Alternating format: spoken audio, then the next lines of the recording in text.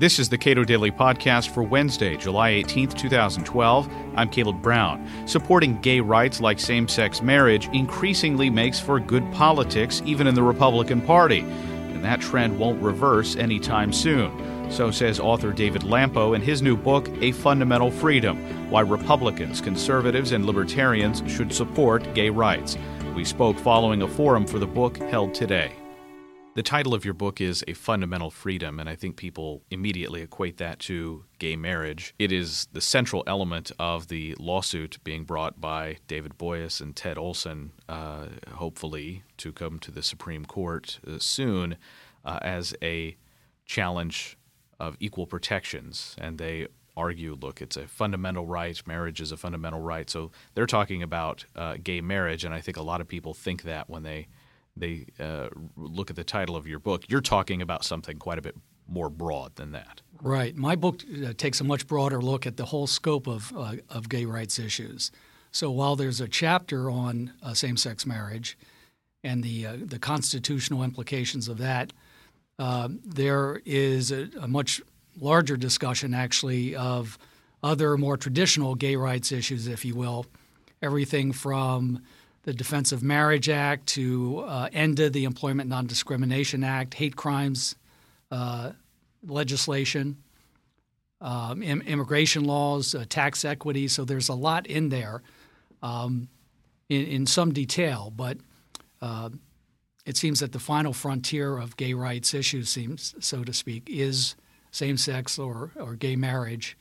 And so a lot of people think that's what the book or what gay rights basically is about today, but it's actually a much bigger picture. We've witnessed over the past 30 years or so a really dramatic turnaround in public opinion on this issue. Did you expect that? I think everybody was blindsided by the fact or by the change in support for same-sex marriage in particular. It was just a decade ago, or a little more than a decade ago, that the first civil union was introduced in New Hampshire, and that was considered a very radical departure. And most Democrats didn't even support it. And so the change in just 12 years, where there is now tentatively at least modest majority support for same-sex marriage and a very large majority support for some sort of civil unions, I think the turnaround is amazing. Even in the Republican Party, there's been a tremendous increase in support for gay rights, not just on issues like ENDA or repealing Don't Ask, Don't Tell, but even on the issue of relationship recognition, there's been a great change. And most recent polls show that a majority of Republicans support either same-sex marriage or civil unions, anywhere from 50 to 60%.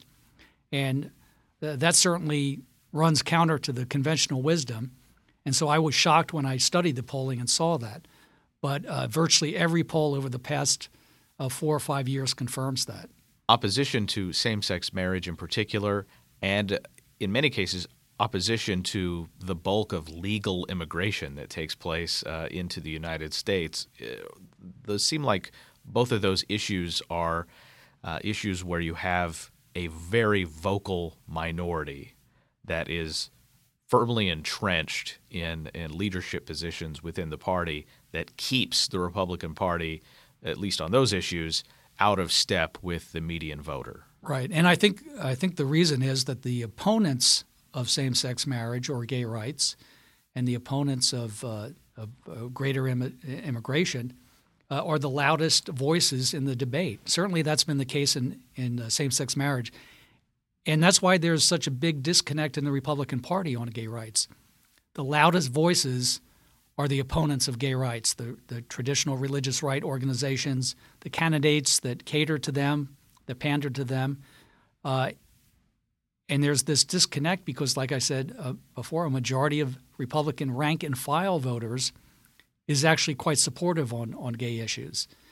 And for them, though, it is not one of their top 2 or 3 issues. Right now, of course, everybody's concerned about the economy and about jobs. And so it's not going to become one of their top 2 or 3 issues, I think, until more important issues like the economy is fixed. But in spite of the sad state of the economy, gay rights, gay marriage is at the top of the agenda of the anti-gay religious right organizations. And so they're the ones who the Republican politicians and officials and establishment hears from. Libertarians for a long time have said, and I think it's almost a stock line when it comes to the issue of gay rights, gay marriage, is this. It's a private issue. It's a matter of contract. We should just let it be that thing and get the government out of it.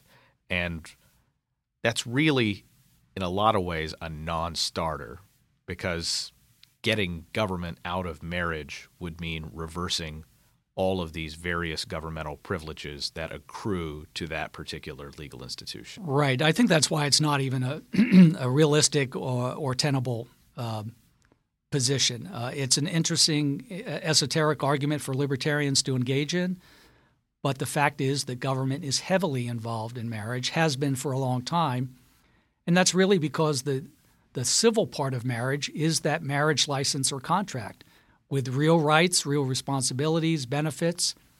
And so I think it's kind of a cop-out for somebody to say, well, I don't believe government should be involved at all in marriage. It is, and when we have an institution like the marriage contract, which is really like the mother of all contracts in this country, I think it ought to be open to all who wish to participate in it.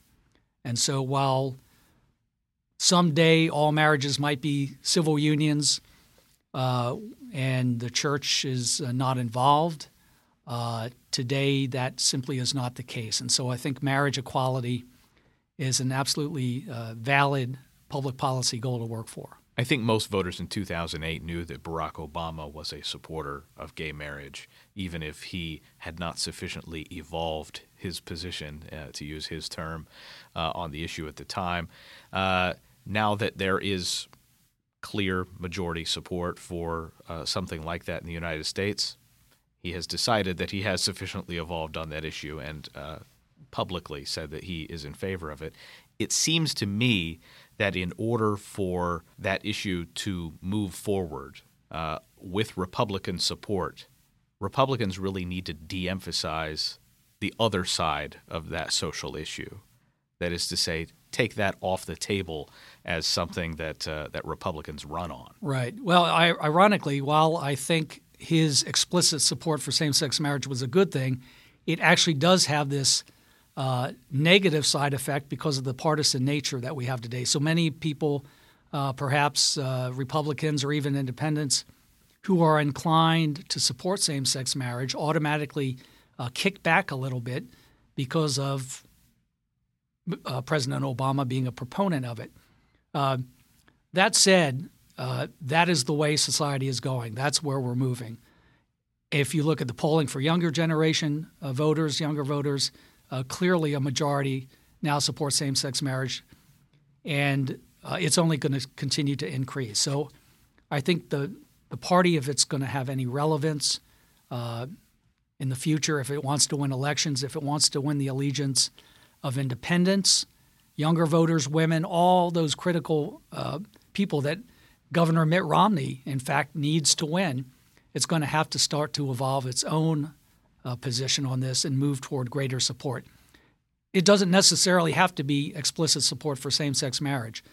I mean, that's an evolutionary process, but I think it means crossing some minimum threshold of explicit support for gay rights. David Lampo is author of the new book, A Fundamental Freedom: Why Republicans, Conservatives, and Libertarians Should Support Gay Rights. You can listen to and watch a forum for the book at our website, cato.org.